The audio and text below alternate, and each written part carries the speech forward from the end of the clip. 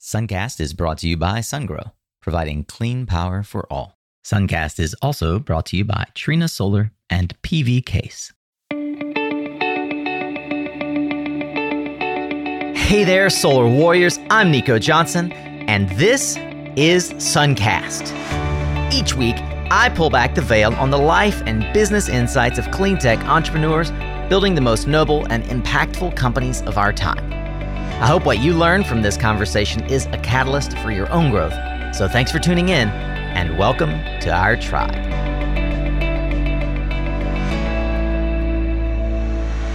Hey, welcome back, Solar Warriors. This is Suncast, and I just wanted to say I'm so grateful that you are giving us the only non-renewable resource that you've got, that is your time. I'm so impressed that I have an opportunity to earn your attention. And I wanted to ask you a quick question. If I could give you $10 million and you only had one way to spend it to create a more sustainable world, how would you invest that $10 million? Where would you invest that treasure? That's a question that our friend Scott Wynn, the CEO of Bodhi Solar, asked three panelists we hosted on our Earth Day live broadcast. We were joined by Carolyn Golin, Head of Energy Markets and Policy at Google, Mark Tomasevic, Principal at Energize Ventures, and Sonal Somaya, Sustainability Investments at Google. The conversation was wide-ranging, but it hit on a number of areas around how the largest in the land, Google, and one of the most forward-leaning startup VCs, Energize, are thinking about tackling climate change through their investments, how they're funneling their technology and their dollars. There were practical tips throughout the conversation around ways that you could work at a startup or volunteer for a policy campaign, different ways that you could solve the problems we need to address in the world. There's just so much energy and enthusiasm and knowledge in the climate area, but the awareness of how to be involved is relatively low. We try to address that in today's broadcast. If you like these kinds of conversations, you're in the right place. We've got more than 600 episodes here on the Suncast podcast that feature thought leaders and industry executives like the ones in this conversation in our back catalog. You can find those at mysuncast.com. And I hope that you will subscribe to the show so you won't miss our twice weekly content just like this. For now, I want to invite you to lean in as we get ready to dig into another practical, tactical episode here on Suncast. All right, welcome in, everyone. I want to welcome you once again to today's Earth Day panel. From startups to major sustainability players, lessons learned from Google and Energize. My name is Nico Johnson. I'm so happy that you have joined the party. Speaking of party, why were folks at the climate change party so shy? Well, nobody wanted to break the ice. Always like to get started here with a little bit of levity. Nobody wanted to break the ice, right? All right. Thank you for taking the time to be here. If you are unfamiliar, my name is Nico Johnson. I'm hoping that you joined because you follow me or one of the other panelists here on our esteemed panel of guests today. I'm the host of Popular Clean Energy podcast, also known as Suncast, and the CEO of the company by the same name, Suncast Media, where it's our job to guide you through the energy transition, sharing insights from and wisdom from the clean energy industry's brightest innovators and business leaders. We've got some of those folks here with us. So there are a few things that we're going to be talking about today. Before I make an intro of our panel, let me cover those. How Google is approaching climate change solutions, both internally and externally. What kinds of climate technologies are truly making a difference? And what other businesses can learn from Google's challenges and successes? I am going to go ahead and introduce our panelists. I'll start with Caroline Golin. She is the head of energy markets and policy at Google. She serves in this role as the responsible person for creating a global movement to support 24/7 carbon-free energy. Google's initiative to source carbon-free power to match their electricity consumption in all places at all times. We have also Mark Tomasevic joining as a principal from Energize. He is on the investment team at Energize, responsible for the investment thesis creation, portfolio development, and sourcing of new opportunities. He also serves on the board of Handle, and he's an observer of Urbint, Twice, and Monta. Third, we have Sonal Somaya. Sonal is lead for sustainability investments and corporate development at Google. She leads Alphabet's sustainability investment efforts at the Google Corporate Ventures. Had a decade plus of experience working across early, mid, and late stage innovation. In her work and beyond, she's passionate about the intersection of global development, new technologies, sustainability, and politics. And I'm looking forward to learning from all three of our esteemed guests today about what they have learned in their various roles in investing in climate tech. And our host today, who is himself investing in climate tech and building a wonderful company, to guide us through the discussion, one of only 12 participants in Google's Accelerator for Climate Change, my friend and yours, Mr. Scott Wen. He's the CEO of Bodhi, a design-focused software company helping residential solar companies deliver amazing customer experiences with ease. And now I'll hand the mic over to my friend, Scott Wen. Thanks, Scott. And so this is the third in a series of Earth Day special webinars that Bodhi has hosted. And so we're really glad to be doing this again this year. Now, before we dive in, I just want to do a quick pop quiz for the audience. And so, Jeremy, can you launch quiz question number 1 and see how much the audience knows about some climate change? So the first question is, what share of the world's population sees climate change as a threat to their country over the next 20 years? So you guys can reflect on that question. Think, is it around 25%, 45%, maybe 65%? This question was asked a couple years ago, and so we'll be able to share with you the results from 2019. So I'm wondering actually what the answer is today. We actually asked the question again. And so what share of the world's population sees climate change as a threat to their country over the next 20 years? Well, it turns out 53% of the folks think it's around 65%. And indeed, that is the answer. It is 65%. So back in 2019, when this question was asked, globally, around 65% of people considered climate change a threat to their country.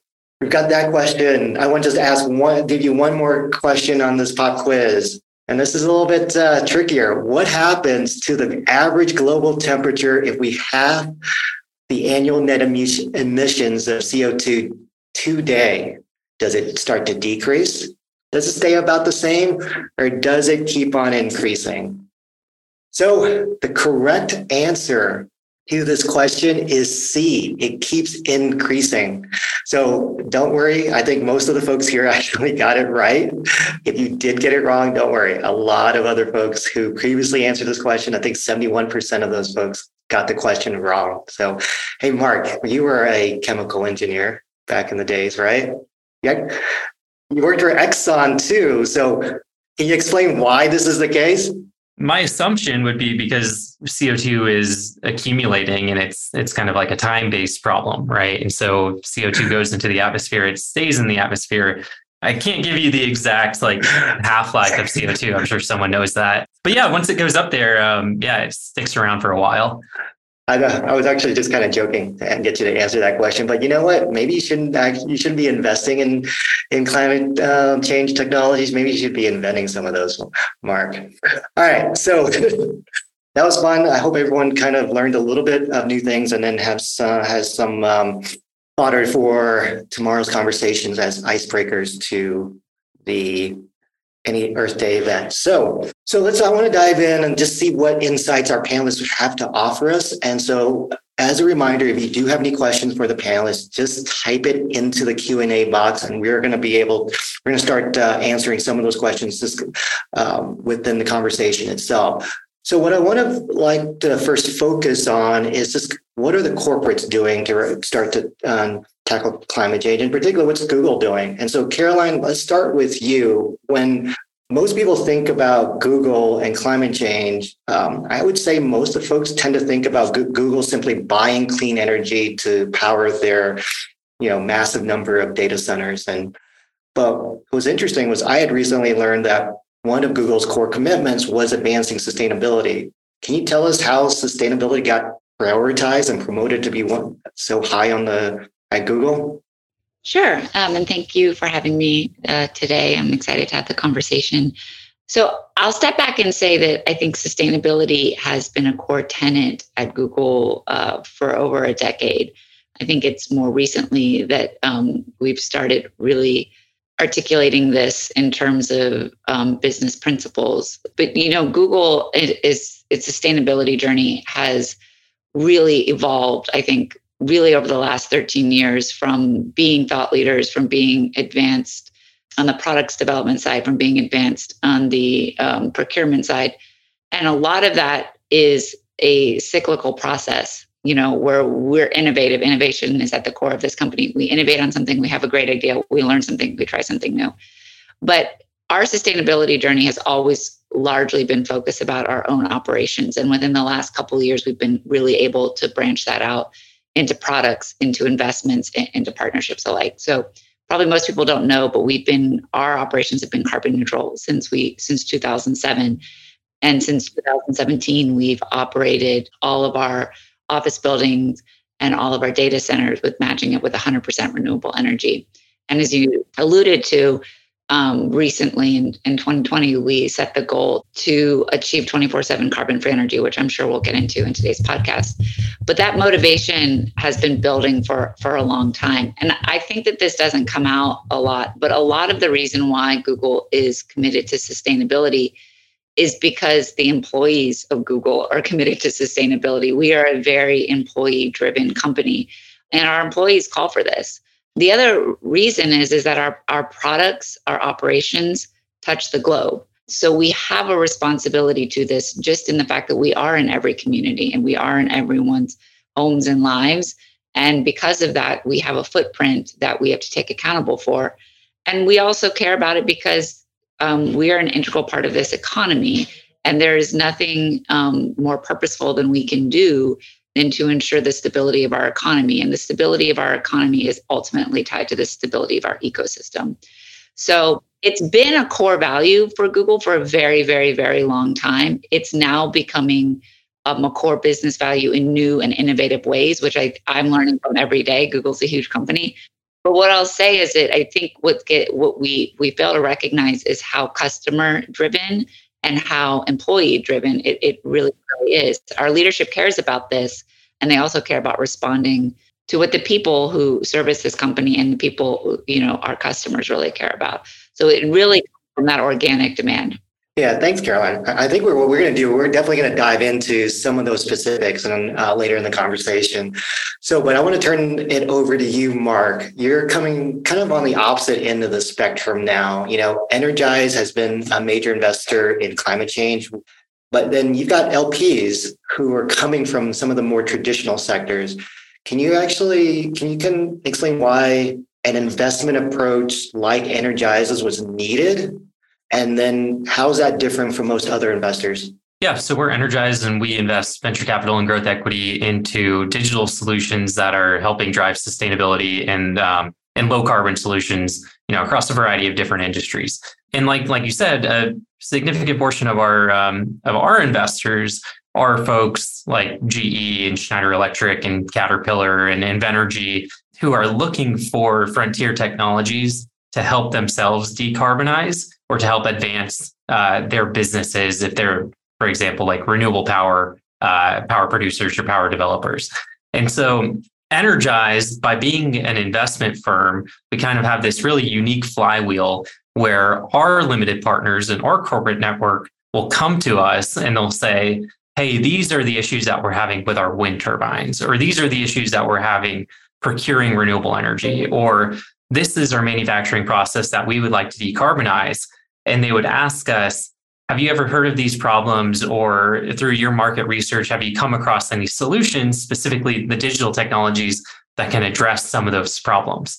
And oftentimes we have, but if we haven't, then someone within our firm will raise their hand and they'll say, hey, that sounds like a really interesting problem. I'm going to go out and I'm going to explore the market for a variety of startups that are solving that problem. And it becomes a really interesting flywheel because then we go out, we find a startup that's solving that problem. We can introduce them back to our corporate network with no strings attached. The startup has the potential to sign that corporate for a potential customer relationship.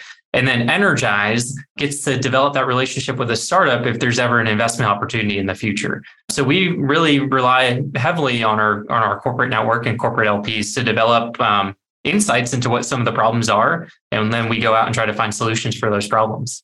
So now let me see if you can actually bridge the divide now between Google, who is like a customer, Mark representing some of the both corporates, but also the startups. So from Google's corporate venture arm started focusing on sustainability about maybe a little bit over a year ago or so, I think. And with Google being a tech company, you guys, why was it needed to start looking externally for solutions? And what is that vision that you have and that Google's corporate venture arm have for an ideal startup Google relationship, kind of similar to what Mark might have been referring to? Yeah, so it's a great question. As you alluded to, in the corporate venture world, we sit both between the spectrum of what Mark's talking about with pure venture investing and what Caroline's team works on, which is really managing our operations. And so I think the unique thing about corporate venture capital is that we really have to sit and, play both sides of the discussion. And so we really partner closely with our teams that are running the operations so we can understand what our admittedly very large demand for certain technologies is going to be, and then approach the market with the lens of commercialization. We know we're going to be a buyer given the huge data center footprint that we have, huge energy consumption needs that we have, and the big commitments that are very ambitious that we've set for ourselves for 2030.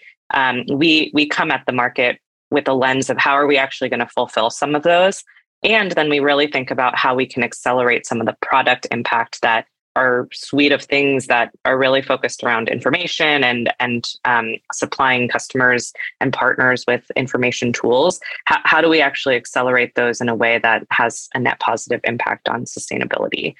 The other thing I think that's unique for Google is that, and yes, we've done more and more venture investing over the past year or 2 years, but we've actually been pioneers in all the different parts of the capital stack with respect to sustainability for many, many years. We've pioneered concepts like PPAs, we've pioneered concepts like sustainability bonds, and we've participated in all different forms of capital that are required as we especially try to finance really long horizon types of technologies. Venture is just one part of the equation. And so I think where a corporate has an advantage is really being able to put together many different types of capital, align that with demand understanding, because we are ultimately a buyer of many of these technologies, put those things and ideas together, and then come at the market with a really salient thesis in my mind. So in an ideal world, we can marry, a commercial need and objective that we will have for our operations, for our customers, for our products, with deploying the right form of capital that will help catalyze a market. And then we can eventually be a customer of that. And so we like to think about what our needs are today, what our needs we expect to be in 10 years and in 20 years, and how can we actually use different financing vehicles to catalyze that. So we're in a much better position 10 years from now. So you kind of highlighted you mentioned a little bit about you guys are huge consumers. They've got the 24/7. Caroline, you mentioned that too. And I think we've gotten a number of questions about that 24/7. So Caroline, let's go back to that 2017 moment. And then, you guys were the first companies globally that was able to match all your data center energy needs with 100% renewable energy. And now you've got this 24/7 goal as well.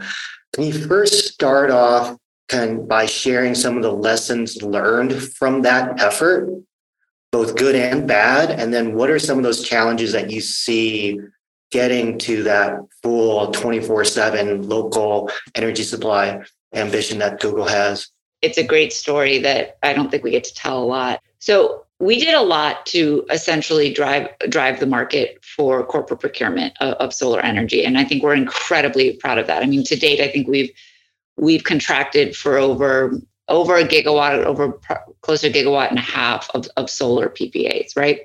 So that's a lot of deals that we've done. And we've done them in multiple different types of markets. I think there's 3 big lessons that we learned out of it. The first was that if you don't have a market in a grid that is designed for the ultimate goal of decarbonization, putting a bunch of solar or wind on a grid without the partnership of the rest of the stakeholders that are involved to utilize that for its ultimate value is not going to necessarily get you the result that you want, right? So in many areas of this country, we were deploying a lot of solar, hundreds of megawatts of solar. And what we weren't seeing is we weren't seeing those coal plants come offline. Why weren't we seeing those coal plants come offline? Well, because the markets that dictated the value stream of the energy assets that were attached to the grid and the intention of the policymakers and the stakeholders were to add solar strictly for the demand of a customer sustainability goal, but not to optimize the use of that solar to actually drive decarbonization of the grid and get the coal offline that we wanted to get offline. So that actually created some inherent barriers. And what we ultimately saw in some cases were we were investing in solar, driving down the cost of solar, standardizing the corporate PPA, bringing all these new entrants to the table. And our counterparts, utilities, were proposing new NGCTs to firm that solar. And that kind of made our head go, hey, that's not exactly what we want to do here. Let's rewind that a bit. I think the second thing that we learned is it takes too long to sign a PPA. That is a really inhibiting factor to new entrants in the market. Right. So there is a gold rush on clean energy, and it's a hurry up and wait sort of situation for many companies that are trying to get in. And so we had this wealth of knowledge both on markets and on procurement. And so we turned around and we said, okay, what can we do with both of these? And that has motivated really where we went next. So we set our 24/7 carbon-free energy goal, which is the most ambitious corporate goal out there and is in this incredibly out of the box goal, which is that we're going to operate everywhere, every hour on locally sourced, completely carbon-free energy. That expands our technology back. So we're not just doing wind and solar anymore. We're very technology inclusive. That causes us to think about market design in a whole new way. That also causes us to think about innovation in products, right? So to be fair, commercial and regulatory products and regulated products for solar haven't changed that much. And that's because the markets and the utilities and the suppliers haven't been forced to change that much, right? And so as a customer, one of the biggest things that we have to do in order for us to meet our goal, and not just us, but for everyone, because if Google meets its 24/7 goal and no one else does, and we've essentially failed, we have to reform markets and market design. So that's a huge part of what we're doing right now, because ultimately we don't want to just add solar to the system and have it end up becoming an inhibitor to decarbonization, because we haven't created the markets and the structures and the transition infrastructure and everything along with it that actually optimizes that use. The second thing that we're working on right now, which I think is probably really relevant to your audience, is that second point, which I touched on, which is that it just takes too long. Green tariff programs throughout this country take too long for customers that don't have access to a wholesale market to sign up for. Signing your first PPA takes way too long. So we've created these two partnerships. One, we've created with Level 10, a Project LEAP, where we've taken the time from signing a PPA from a solar PPA from a year to roughly 2 months. And I liken it to the way that the building industry shortened the time to get a mortgage on a house, right? Like it used to take a year to get a mortgage. Now you can do a mortgage in a week if you accept certain contract terms. We've just sort of piloted this, and I invite everyone to check out our blog. It has more information on it, and I can send it over to you. You can link in the notes. We're hoping that this creates a catalyst really for the turnover. Of course, if we sign a bunch of PPAs, we deploy a lot of renewable energy in this country, we have to have a grid and a market that can accept it, right? So on the back end of that, we're really working on the transmission infrastructure build, the queue reform, the market design that we're actually going to need so that we can harness the benefits and actually deploy these in time. Have you been curious about utility scale storage? Sungrow's revolutionary liquid-cooled solution is revolutionizing the storage landscape. Its built-in DC to DC coupling, combined with other features like a higher energy density and 3% slower battery degradation make it a robust solution that companies nationwide are choosing. You can learn more about this innovative solution by SunGrow by visiting mysuncast.com/SunGrow. You know, when you partner with our partner, Trina Solar US, you get more than best-in-class Vertex modules. You also gain a bankable partner for optimized compatibility and improved system value. With the Trina Pro Utility Scale Solution, or C&I Solutions, Trina Solar is the only PV module manufacturer in the United States that offers one-stop system integration solutions, including Trina Tracker, inverters, and full BOS support to lower your levelized cost of electricity. Learn more at mysuncast.com/Trina. Hey, can I borrow your attention for just 1 minute? How many of you in the residential solar install game right now would really say that your workflow is built to win? You know, in the 2010s, solar was all about sales. I think that the winners of the 2020s is really going to be contractors that focus on operational efficiency. See, margins are getting squeezed and there's a ton of competition out there, but everyone has an opportunity to improve. Would you like to know the score of the value of your survey and design process? Would you like to hear about the evolution of the installer workflow? Well, then I would encourage you to join myself and my friend Jason Steinberg from Scanifly next Wednesday, the 31st of May at 2 p.m. Eastern Time. Or maybe it's this Wednesday, or maybe you already missed it and you need to go see the replay at any point. You are going to benefit from the insights that we're going to reveal. The benefits of a tech-driven solar ops program, the transition from manual to digital surveys. It's all there. I hope that you will check in, tune in, register, and throw us some hard questions. We always love it in our live broadcasts. Join us May 31st, 2 p.m. with Scanifly. See you there. Given that, I wanted to do a quick rapid fire question to each of you that is kind of that touches basically what you're asking about some of these. So quick rapid fire question, and you can the max answer is only 2 words. Question: if you had $10 million right now to spend however you want, what is one specific thing you'd want to either purchase, invest in, or create? Caroline, you want to go first? No, I don't want to go first. Okay. I don't want to go first. Mark, I'll give it to you first. All right. Okay. Sonal. Oh, this is hard. I'm going to say drills in the ground. Drills in the ground. Okay. That's drills in the ground. 4 letters. That's 4 words. 4 words. That's okay. Okay. Caroline, back to you. 10 million. You're not getting drills in the ground for 10 million. Okay. With 10 million, I would change the registries in this country for rec trading. And I would actually tie it to hourly resolution so people could actually understand the carbon footprint of their operations.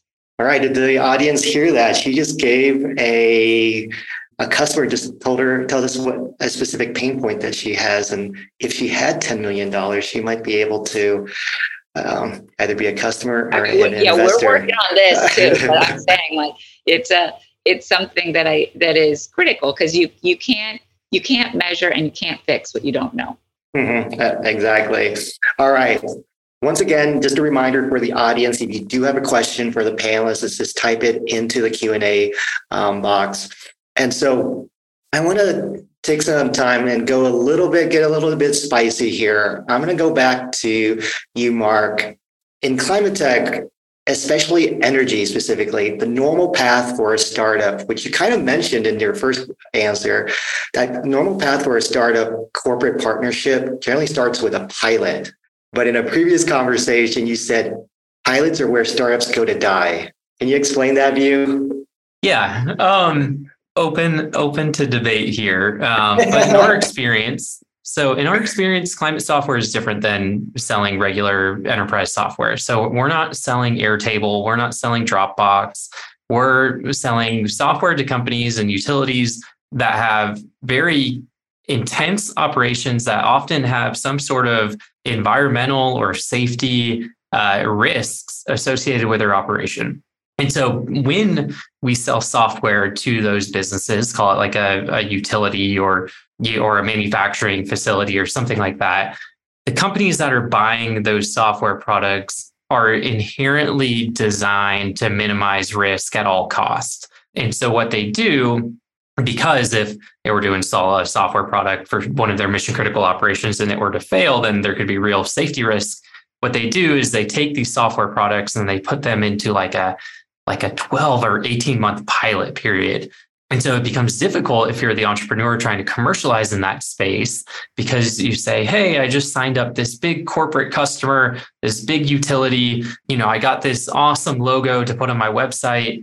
Oh, but they put me in a pilot for, and they're going to pay me $40K and it's going to take 18 months. And then maybe after the pilot, I'll expand to one small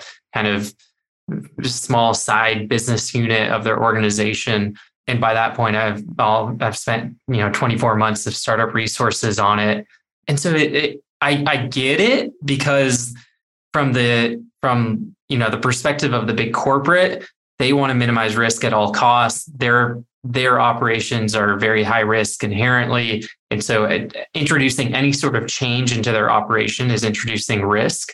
But from the startup perspective, it's, you have to expect really long sales cycles, and you have to capitalize your business appropriately, because if you lean into sales and marketing too much, then you'll burn out realizing that, it's going to take you 18 months to get a 40K account. So we're always trying to weigh that. We've built out a full edge team and a full commercial go-to-market team that specializes in selling to some of these industrial corporates that naturally have longer sales cycles.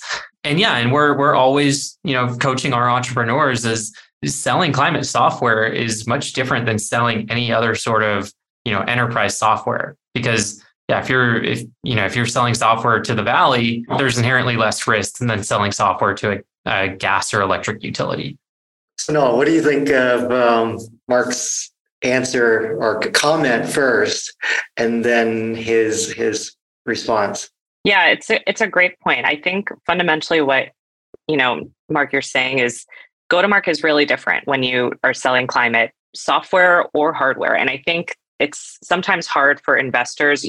In climate, there are so many different types of investors, each with different expertise. And I think being able to really tell your unit economics story makes a big difference in that. So when I hear pitches, I really want to understand what's going to make your sale process, your go-to-market, almost an inevitability. I don't want to hear a uphill battle where I need to convince 15 stakeholders at a big corporate, like a Google, to buy my software or buy my technology.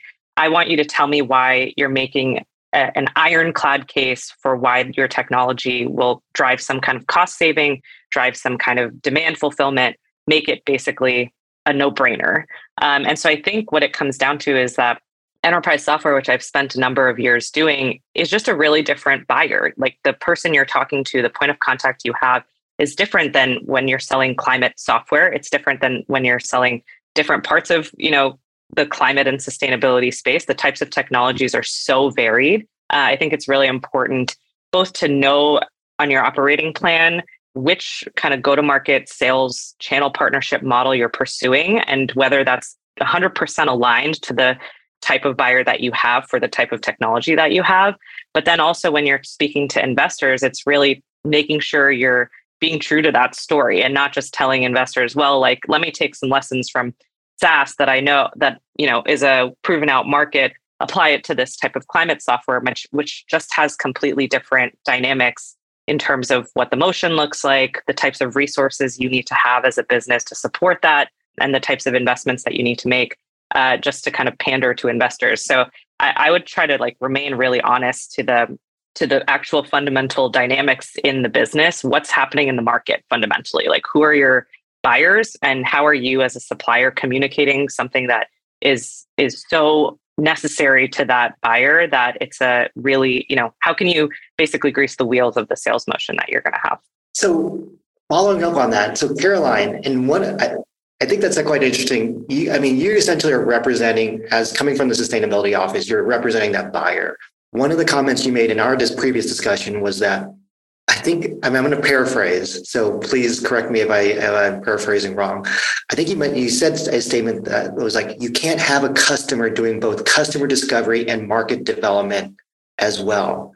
Can you explain that? And can you actually tie that to one specific example? I mean, you already talked about the PPA. I think that's probably one of the examples you're talking about, but is there something else that you can give an example of as well? Oh, yeah. I mean, I could probably give hundreds, but let's. I mean, I think my initial comment was, when Google set its 100% RE goal, we were matching globally, counting up megawatts on one side, matching it to megawatts on the other side, which basically just meant we had to go to markets where we could sign PPAs. Okay, so there are markets all over the globe where we can sign PPAs. And so we flush those markets with capital. When you take a 24/7 goal, you have to develop those resources on the grid that you operate on. And you have to make sure that those resources have a shape that meet your operational footprint, right? So shape risk changes substantially and financial risk changes substantially, right? Because it's a different variable by which you're matching to, right? So that actually means you have to be much more innovative in the product design that you are then going out to acquire. We are now in the situation where we are going out to market and we are trying to come up with the products which we want to buy, which is a very weird place to be in. So we're going and working with our developer community and we are spending hundreds and hundreds of hours thinking through how do you actually revolutionize contract structuring? How do you revolutionize capital investment to create a stack of technologies that meet a load shape, as opposed to just saying, what is the lowest EREC cost that we can get here? Because it's not about least cost procurement anymore. It's actually about fundamentally decarbonizing the grid. And that's a much harder thing to do. And there aren't products out in the market right now to fundamentally decarbonize the grid. And so you just mentioned that you are working with some developers. How would other folks who might be either project developers, solar installers, other renewable energy installers, even entrepreneurs, if they wanted to try to get into this mix to help solve this specific problem that y'all have, is there an avenue for them to participate? Yeah, I mean, so we recently did a CFD manager deal with AES, and he'll kill me, but my counterpart, Reed Spolik, is championing that work within our team. The engagement looks like being innovative and getting in and contacting Google and saying, I have some innovative ideas on how we can stack different technologies and create capital. I mean, engaging in our LEAP program is one way, but that is really about just deployment of resources right now. The other way to get engaged, I think, is with our regulated products that we're working on throughout the country, which is, ultimately we as customers, we consume a tariff. So you have to change tariffs in this country too. So it's another thing we're working on. We're working on trying to redesign tariffs so that tariffs align the willingness of corporate capital to the technologies the grid actually needs to decarbonize, and getting the value for those technologies and accelerating their deployment. Unfortunately, we don't have like a brokerage hub. Maybe this is my lesson learned from this podcast, that I need to go back and say we need this one-stop shop sort of place. But we're pretty accessible team. Are you gonna change that $10 million answer now, Caroline? Yeah, no, I don't know, but I feel like we are always hitting the pavement. We are out there, and so I think that the question is, what is the supplier community going to do to be innovative? And to be honest, we have to generate demand for this innovation. That's another big part of it. Is if the other entities in this country are not demanding these products either, it's going to be hard to scale them. So I want to change gears a little bit. So we've been talking a lot about on the energy supply side. Sonala, can you tell us a little bit about some of the other sustainability opportunities within Google products itself that either has historically been worked on, or what you're actually looking for now? Yeah, it's a great question. And I think there's actually a lot of innovation happening at the startup level in spaces that Google really fundamentally cares about. So if you think about Google's core businesses, setting aside ads, which is a major part of our business model, our products and what we are is really like an information platform company. So what is the power that someone like Google, which has this incredible scale, has is both access to billions of users around the world, but also access to incredible amounts of data. And so where I see the most interesting applications are on platforms that we already have, like our Maps platform. Where are there sustainable impacts and opportunities that we can have there? There are other products we have like Earth Engine, which are surfacing insights about, the Earth's crust, about weather, about, carbon emissions in certain areas, and being able to map that. And I can see lots of opportunities coming to bear in that space around MRV, project verification. How can you use some of the data with satellite imagery to actually measure, identify opportunities for interesting projects around emissions management or removals, for example? How can you marry data with some of these great upcoming sustainability applications all around the world where you might not have, in many cases, some of those processes are very human capital intensive. And so how can you actually use data and information in a, really digestible format to make decisions that have important impact to decarbonization, to, maintaining biodiversity, to managing things that the really tactical things that happen with climate change, like droughts and fires and floods? How can you use some of our tools to actually apply and manage some of the things that consumers are going to feel, and decisions that businesses make? So I think there's incredible energy and applications that I've seen in the startup space that are taking that sort of ethos and applying it. And when I think about where we can make investments or even acquisitions, frankly, is with respect to sustainability and our products is in those kinds of spaces that really further the mission and application of our core fundamental tenets, and apply them in climate and sustainability. Google, we organize the world's information, right? And we make it accessible. That's sort of our tagline. And what I think is so interesting by what we're doing, both on our operational approach and with our products, is at the end of the day, climate change is a result of many factors, but one of the major factors it's a result of is market failure. We have just information asymmetry everywhere. And so this wonderful role that Google can play in narrowing that gap creates opportunities for the entire ecosystem to start filling in with the actual other solutions, which I think is one of the strongest places we play. And on our operations side, we're reflecting that and doing that same thing. There's this huge gap in understanding when a company goes out and says, has a million different green claims and makes different ideas, that what is the information behind that? What does that actually mean, right? And part of our 24/7 goal is that, we're going to be transparent. We're going to actually put out our carbon footprint. It's not great everywhere, everyone. Let's be honest, it's not great everywhere. And so that's where this call to arms part of Google comes in place, because there's no way we're going to get to a 24/7 carbon-free future unless everyone else can too. And that's what I think is really beautiful about what Google is doing, is it's saying, here's this huge gap in knowledge and agency, because frankly, we just don't know what we don't know. And we're trying to reduce that gap and create those pathways, whether it's through products, whether it's through partnerships, or whether it's through policy in our own operations, to narrow that gap and to create the change that we ultimately know we have to see. And that's where I see a lot of that cutting across. And I think it's something that we don't celebrate enough, which is the transparency of how bad it actually is and how much work we actually need to do. And I think that's exactly the purpose of the climate change or the Google Startup or Google for Startup Accelerator Climate Change Program. I think I'll do a plug-in for the 12 or the 11 other companies, startups that are part of my cohort, along with Bodhi, that I think that's the intention, how to figure out how to use all the information and the expertise that Google has and the capabilities to be able to make a bigger impact.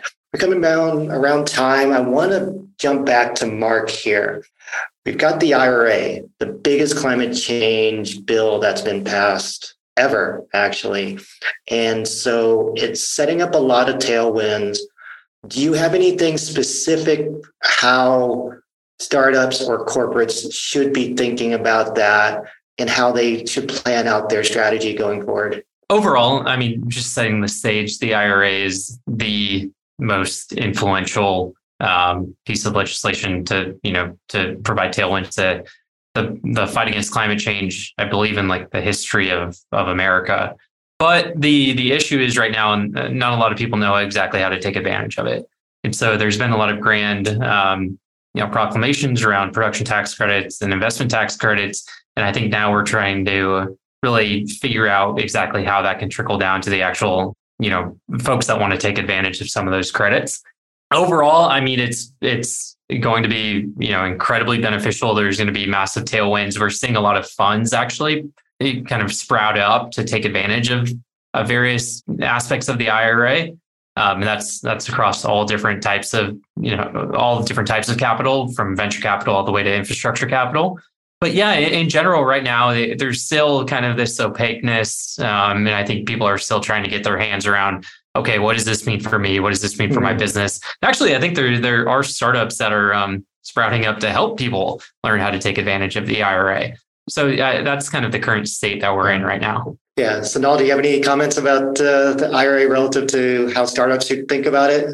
No, I mean, I would second what Mark said. I think it's such a capstone of, legislation that's going to be so monumental for both through 2030, but also beyond 2030. We're seeing similar types of bills in Europe, and Europe always being a little bit further ahead of us on the climate change and climate impact space.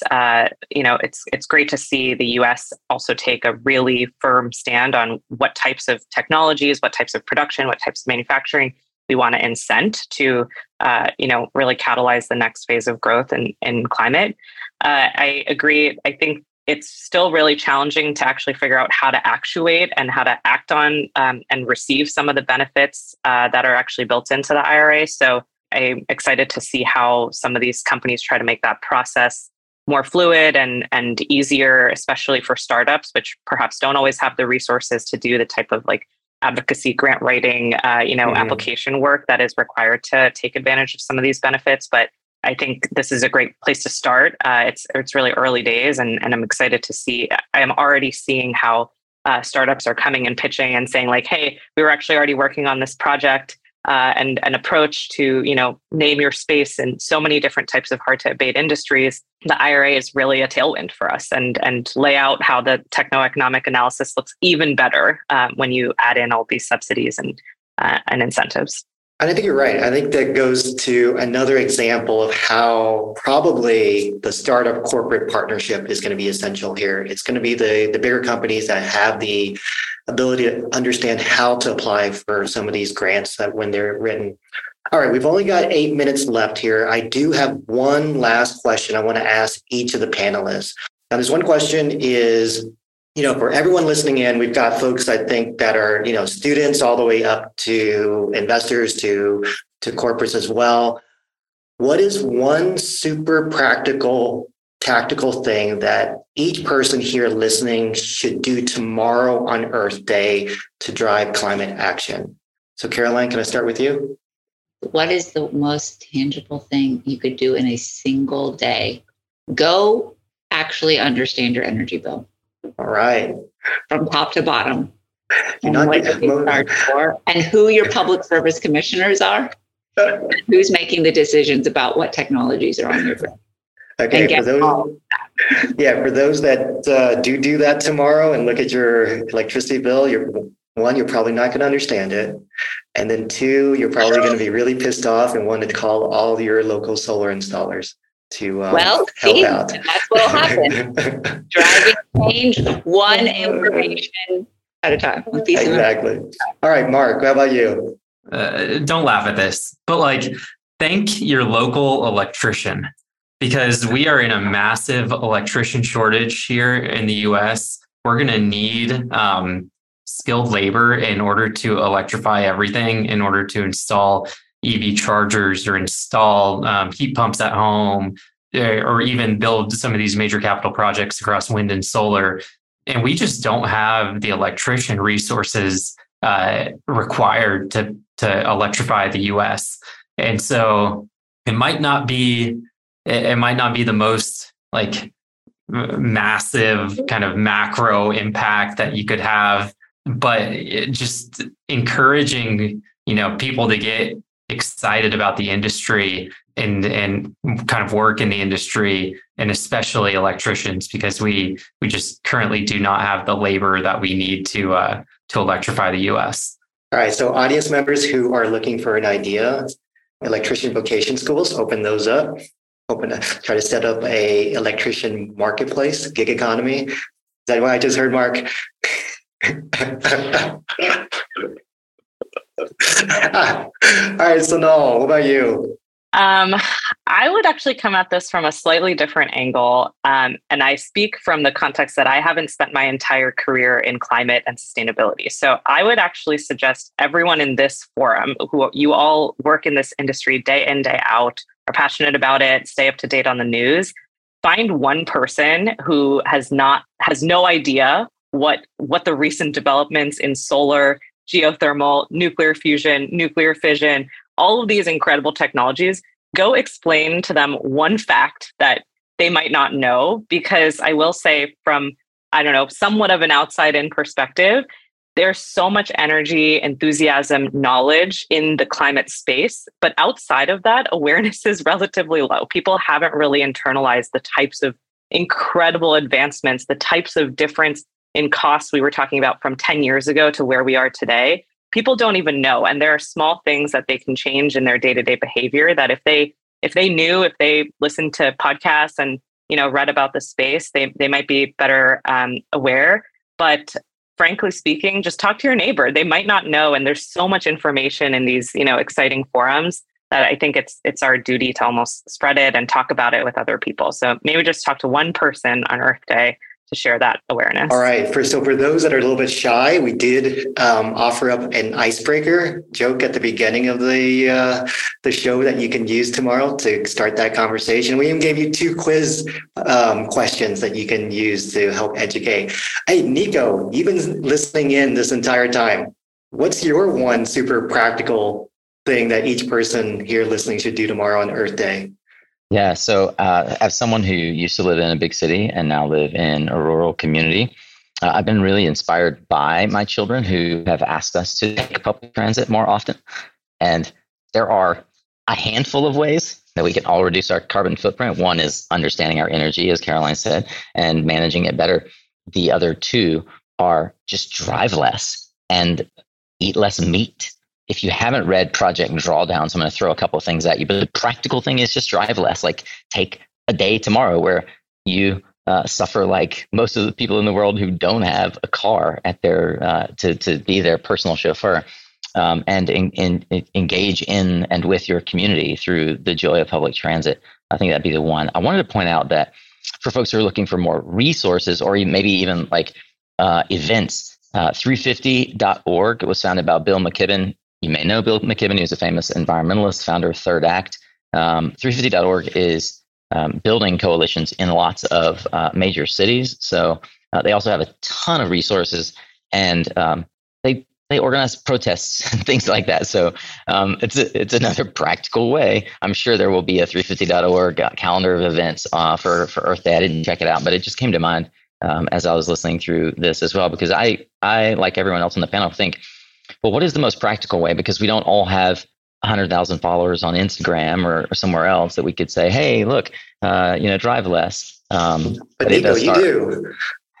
But it does start with like what Sonal said, with tell one person, and that spreads this concentric circles. I'll tell my one follower on Instagram. There you go. All right. If the panelists can stay on, I want to see if you can answer this one question from Anurag Sharma. He is a graduating CS student, which I'm assuming is computer science. His question is, what tech should he focus on for a career in climate tech? Skills, experience, projects, degrees required to excel in climate tech. And then maybe, we'll just answer that one question and then we can adjourn. Who wants to take that on? I will give my stock answer for this, which is anyone who says, what should I do with my career? I always recommend doing 2 things. The first thing is find a startup and work at a startup, because even if the startup fails, you will learn how to do so many different aspects of a business, and you will learn what it is you like and what it is you don't like about business. The other thing is volunteer for a political or policy campaign. It will force you to pitch an idea, talk to people you don't want to talk to, and you will figure out how most of the decisions in this country are made. And if you can do those two things, those things will help you figure out the problems you want to solve. The skill sets will change. The skill sets you need today are going to be radically different than the skill sets we need in 15 years. But they will help you to figure out the problem you want to solve, and then you'll be able to narrow the skill set in on how you're going to solve it. That's great advice, Caroline. Mark, you got an answer for Anurag? Yeah, I am thinking of it kind of like as an engineer. I actually think you can't really go wrong, because climate now permeates so many different industries, whether you're a computer science major or whether you're a chemical engineer or a mechanical engineer, or you're someone that studied business. I think there is still, regardless of what your background is, there's a way to get involved in climate. And so I would just kind of echo Caroline and just say, find that niche of climate that you're interested in. Maybe it's developing a software product, or maybe it's trying to, work on the material science side of things and create a more efficient solar panel. I think there quite literally is something for everyone in climate. And it's just finding out what you're interested in, and then kind of honing your skill set in that category. Great. And then Sonal, what about you? Yeah, I would 100% agree with what Caroline and Mark have said. And I would only add that, especially as a student, in climate, the market is not as simple as just, we build a product and we work with our consumers. It's so multilateral. There are political organizations, philanthropic organizations, there are corporates, there are different types of buyers, there are different types of consumers. I think the best thing you can do early in your career is just try to expose yourself to all of those different parties and see how they think, because I think what makes the most successful, entrepreneurs or even just general participants in the climate space and any space, frankly, is when you have empathy for all the different types of parties that you might be working with. You ideally want to negotiate with people, not against people, but just being able to understand the perspective of where even oil and gas companies, even like old school utility companies, just understand where everyone's coming from. And I think that'll always bring success in whatever endeavor you choose. I'll answer that question and be really selfish. I'll take what Caroline said and add to it. It really doesn't matter where you start. You guys got to start. And if you don't know where to start, I've got 600 episodes on Suncast that you should go listen through. If you're the kind of person who just sort of listens as much as possible and reads every book, then great. I've got a conversation there for you hidden somewhere, including an interview with Scott, a hopeful interview forthcoming with Sonal, Caroline, and Mark. I want to thank everyone who joined us for today's live broadcast. It really is a joy to get everyone here on the same page. I hope that you will use this as a catalyst and a spark in your own community for your own Earth Day events as we go out into our own individual communities. I want to thank Mark, Sonal, and Caroline for joining, and thank our friends at Bodhi for helping put this wonderful event together. My name is Nico Johnson, your host from Suncast and Suncast Media. I want to thank our Suncast Media team as well for helping put this together, and just say thank you so much for joining us. All right, Solar Warriors, now you've got practical tools, tips, and advice from real sustainability experts on what you can do, not just on Earth Day, but every day, because action is sorely needed.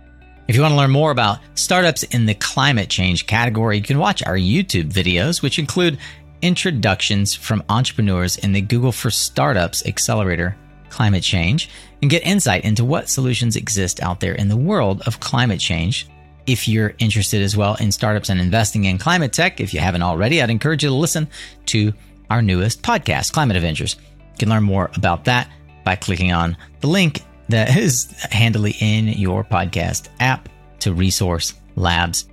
And of course, I'd like to take a moment and thank the partners who join with us each and every week to bring this show to you free. At least it's free to you. You can find out more about them at mysuncast.com/sponsors. Last but not least, certainly thanks to our friends over at Bodhi Solar for helping us pull together this wonderful panel for our Earth Day live broadcast. Scott Wynn, Katarina, you guys truly are a cut above the competition, and it is a pleasure to work with Bodhi. Thanks to all who joined us live, and thanks to you for listening in this replay. I hope you enjoyed it. I hope you'll share with us what it is that you're taking away from this broadcast. Remember, you are what you listen to. Thanks again for showing up, Solar Warrior. It's half the battle.